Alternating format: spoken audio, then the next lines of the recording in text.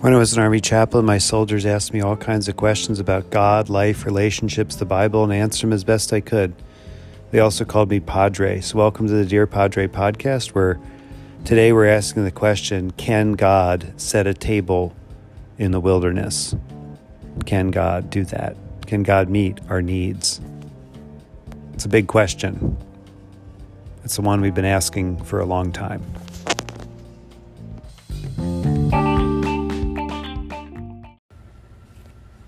In Maslow's hierarchy of needs is placed food, safety at the bottom.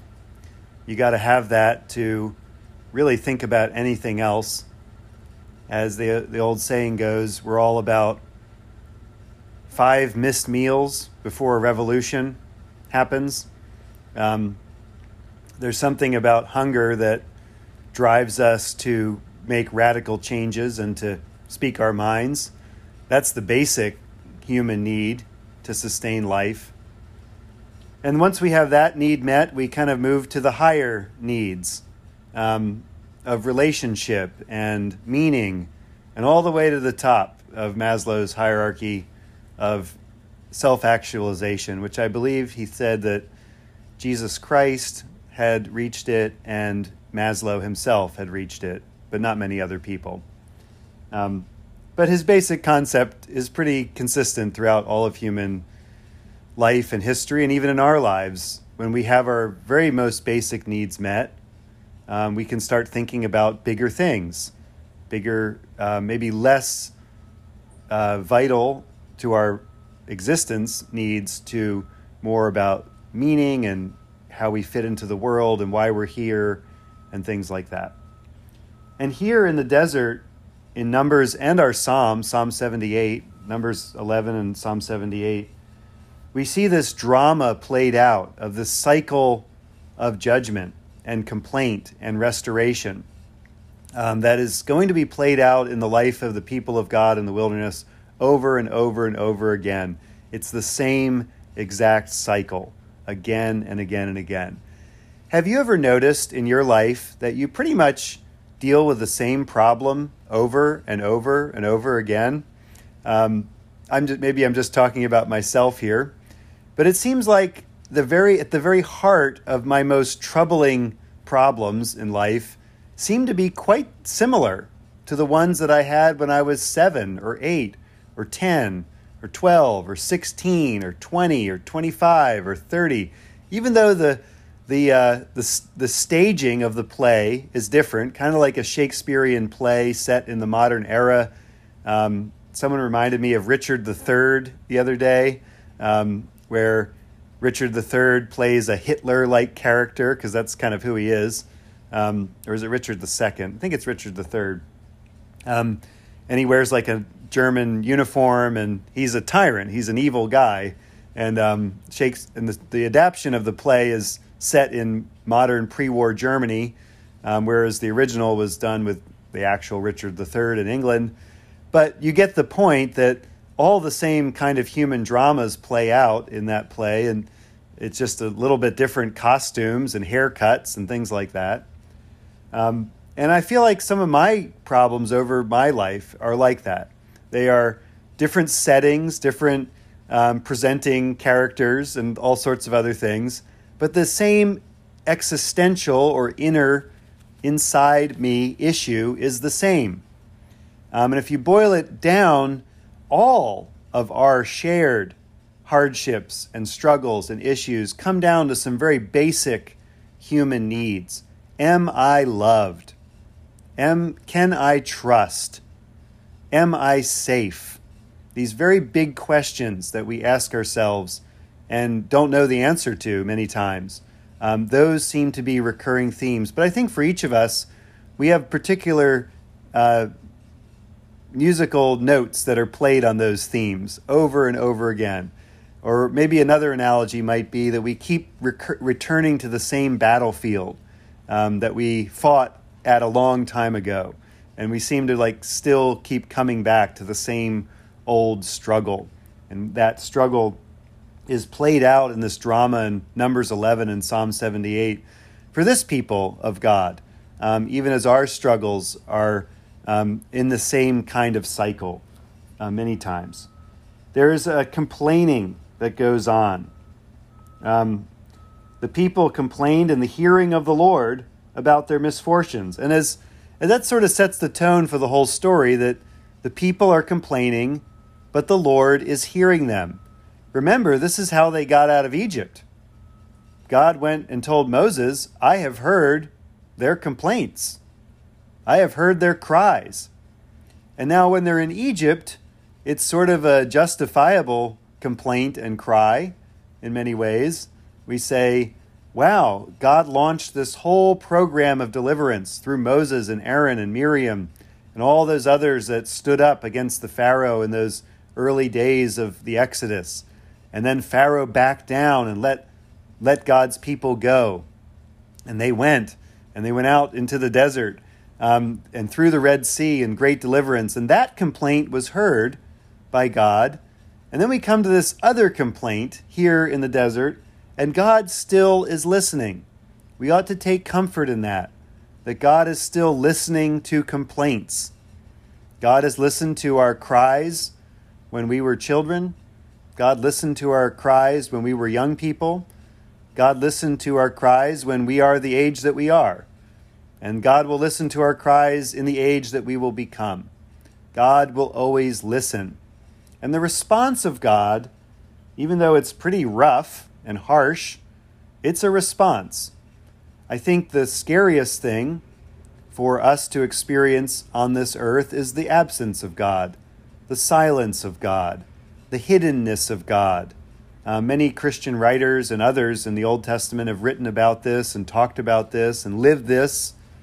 But sometimes it seems like we're not being heard by God. And God has disappeared in the anxiety of doubt and fear and estrangement.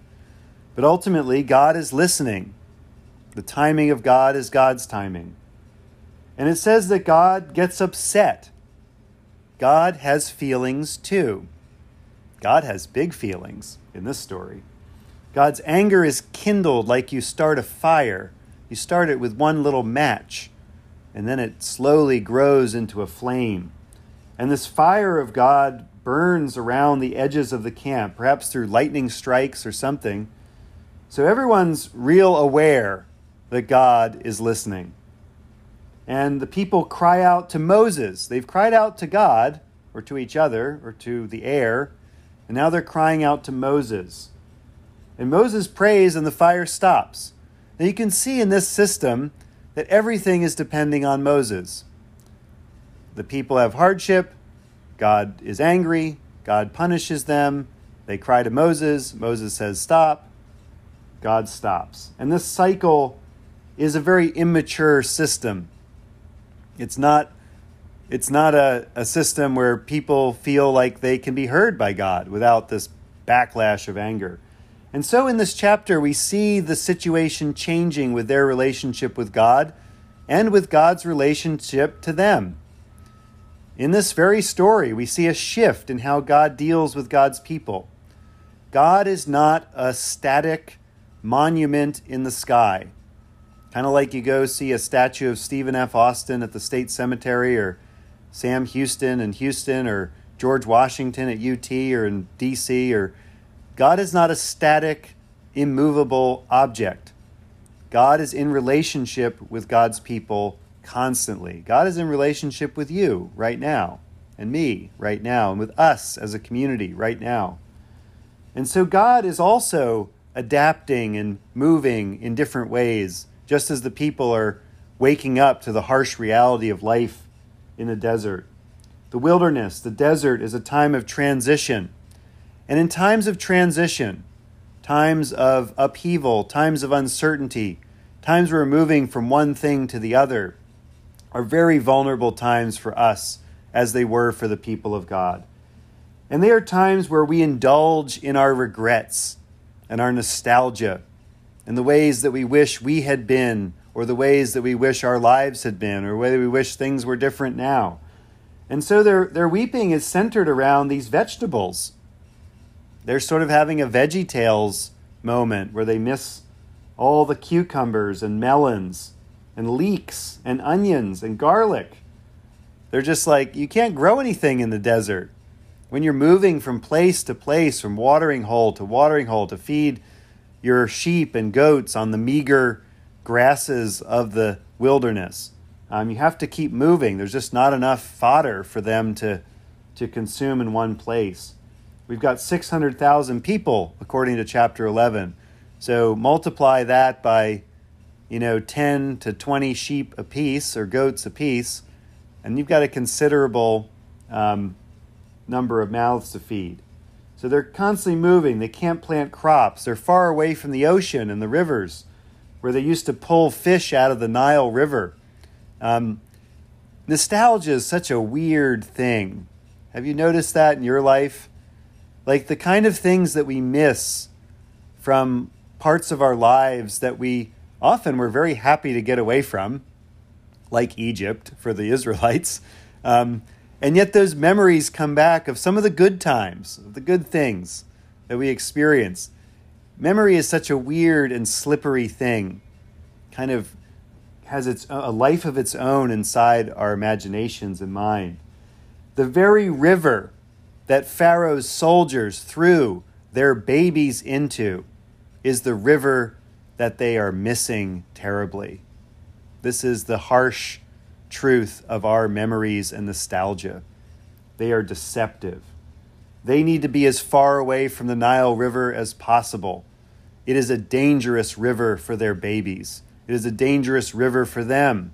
And yet, this is what they long for and are complaining about and are sad about. And all they have is manna. Now, Numbers 11 gives a little sales pitch for manna. Little commercial break here. It looks like a coriander seed. It was the color of gum resin.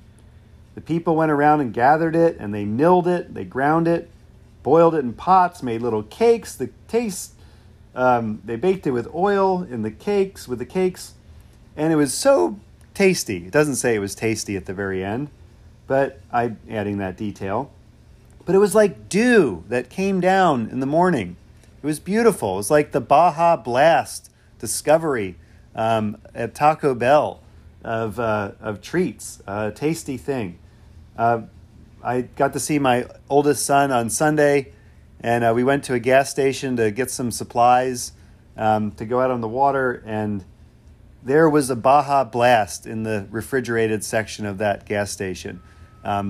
And he was delighted by that, and so was I in sharing his joy with him. It was a delight to discover Baja Blast, a very rare find in the gas station soda selections. So I'm just adding that detail, not in the original text. But it was like that Mountain Dew Baja Blast. It was a wonderful thing. But the people, all they can do is weep. They are weeping. Now maybe there's other things happening here. They are weeping at the entrance of their tents, and Moses hears it. God has better ears than Moses does in this story. God can hear them complaining long before Moses can. Moses now hears their weeping. They have gone from complaining, just talking, to actual weeping. There is a lot of unprocessed trauma in the lives of these Israelite people. They have witnessed horrific things. They have gone through a torturous journey, a terrifying deliverance. They, in many ways, are on the knife edge of falling back into that abyss of despair. There is weeping. And sometimes when we have sweeps of nostalgia come over us, when we are aware of what we have lost in life, all we can do is weep. That's all we can do. And they do this, and Moses hears them. They're at the entrance of their tents weeping. And then God becomes very angry. And then we have this almost comedic dialogue between Moses and God. He says, why have you treated me so badly? God, why did you judge me by giving me responsibility for all these people? Why am I responsible for all of their emotional needs, all of their physical needs, all of their justice needs, all their needs? Why is all the blame being put on me? The blame is not being put on Moses. The blame is being put on God. And yet Moses stands as a priest. He is of the tribe of Levi. He is the priest that stands between God and God's people. He is feeling it, the weight of this. And then this comedic dialogue goes, did I conceive this people? Are they all my kids?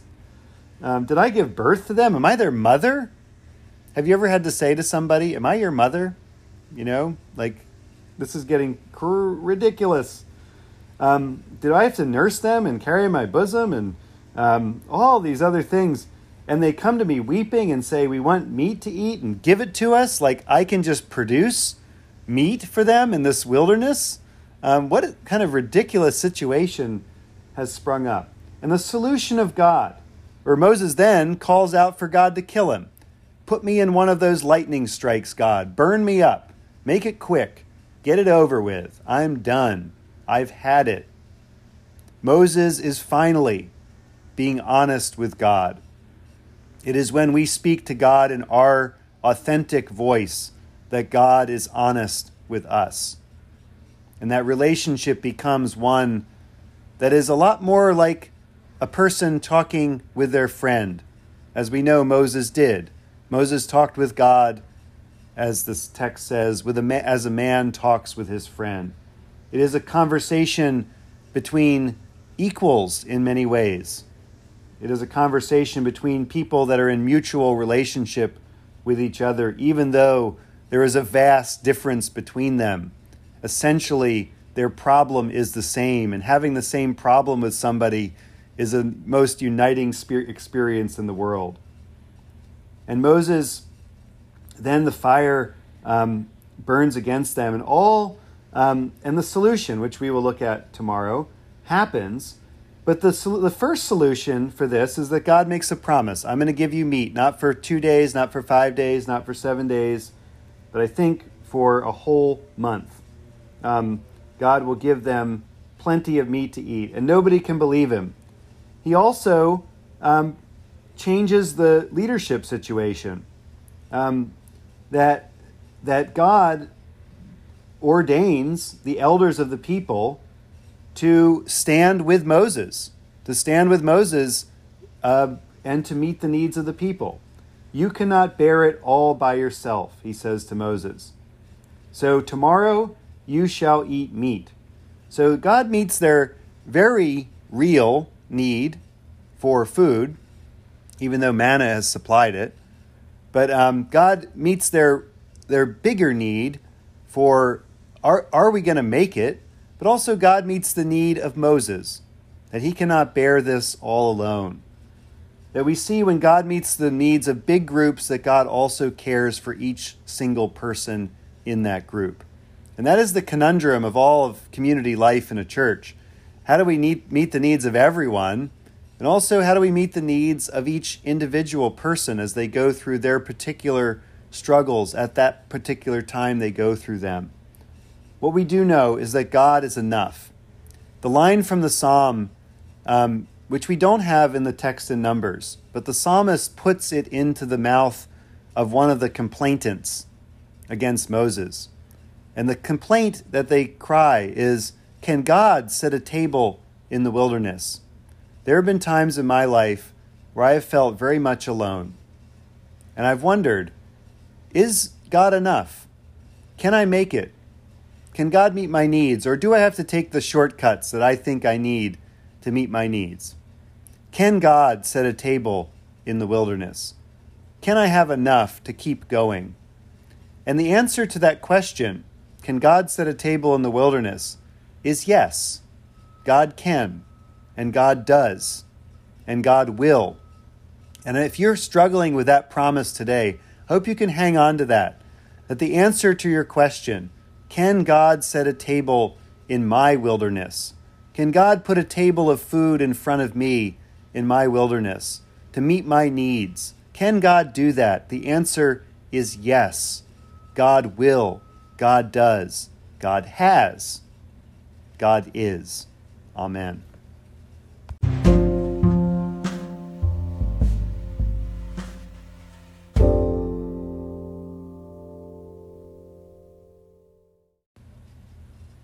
the day we remember Basil the Great. He was a bishop born around 329, so he lived right in the time period where Christianity was becoming a legal religion to be worshipped in the Roman Empire, and with the Edict of Milan, which tolerated Christian worship and made it very clear that local magistrates couldn't punish Christians arbitrarily and steal their land and stuff from them. But then the transition to making it the main religion of the Roman Empire. Many people see it as the official religion of the Roman Empire, but that was much later than even Constantine. Constantine funded both Christian churches and pagan temples throughout his lifetime because he wanted to be a good emperor for everybody. And it's much later that Christianity becomes the official and then the only religion of that empire. He was educated with a classical education. He was born into wealth and privilege. And he could have continued with this academic life if it wasn't for the ministry and calling of his sister, Macrina. Macrina is really the star of the family of the great Cappadocians. Cappadocia is right there on the Baltic Sea. It is the mythic and historic land of the Amazons that many old ancient writers wrote about, where you get Wonder Woman and those sorts of things. And she is the main influence on his life. Macrina founded a monastic order for women in Annecy, and was fired by her example. Basil made a journey to study the life of the anchorites in Egypt based on her example and elsewhere. He studied this and came back to Cappadocia and founded a monastery for men, the first monastery. So in many ways, he and his sister are and she has her own feast day in the calendar as well, the first monasteries, where they compiled rules assisted by Gregory of Nazianzus, another friend of theirs, rules for how monks ought to live in community and how solitary anchorites ought to live in a community. And this formed the basis of all the Eastern Orthodox monasteries that you see today around the world. There's one here near New Braunfels, an Orthodox monastery there, and there's probably others around Texas that I don't know about that are still here. In the founding of this church, we sought to found a monastery first, a place of prayer, regular prayer, where we'd pray for the needs of the world. So we follow his example as well.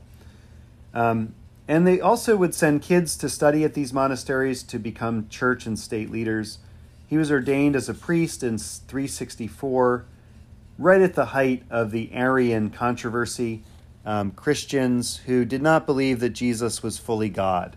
The Arians had amazing hymns and songs and were very catchy tunes that led to the outlawing of church music for a long time because the Arian hymns were so good, and it was hard for the Trinitarian Christians to compete with their music.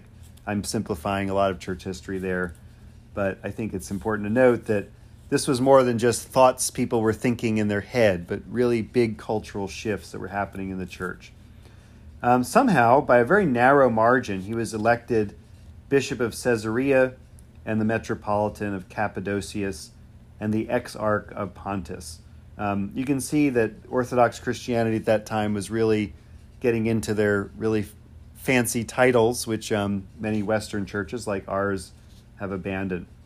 He was relentless in his efforts to restore the faith and discipline of the clergy and to defend the Nicene Creed, or the Trinity. And then Emperor Valens rose to power and sought to get rid of him. So to do that, to get rid of Basil, he divided his diocese into two, but Basil pulled a fast one on him, forcing his brother Gregory, who was also one of the great Cappadocians, to become the Bishop of Nyssa. Anyway, all this political controversy led to some really good books. On the Holy Spirit was one of his good ones, and others. One of the things that Basil gave us was a way for soldiers who had experienced combat to come back home. he would require that even baptized soldiers who were Christians who served in the army, would go through a 2-year purification process after they left the army. Very similar to the process that newly baptized people would go through, a 2-year or 3-year process called catechumenate, where they would learn and study and not take communion for 3 years before they were baptized. This was largely a reaction to the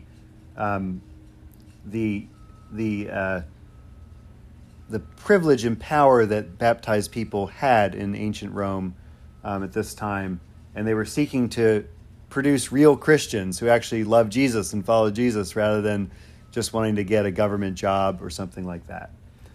So the catechumen is a reaction to that, but it had an implication for the veterans that were coming back. We pray one of his prayers. It was entirely proper, he asserted, to adore God in liturgical prayer, not only with the traditional words, glory to the Father through the Son and the Holy Spirit, but also with the formula, glory to the Father with the Son together with the Holy Spirit. Our doxology, or Gloria Patri, glory to the Father, to the Son, to the Holy Spirit, is still carried on from his original emphasis. He did not, I don't believe, create that saying for us to say, but he certainly emphasized its use in churches so that we still say it today. We say it at the end of our Psalms. As you know, if you've ever chanted them or said them, it's a little tricky at the end where it's like catches you off guard, or you're like, oh, I wasn't ready for that. But we do that because we believe that the Trinity is infused in every part of the Bible, not just in the parts that name it, but the places where, like the Psalms, where we see the Trinity functioning in the Psalms through our prayer.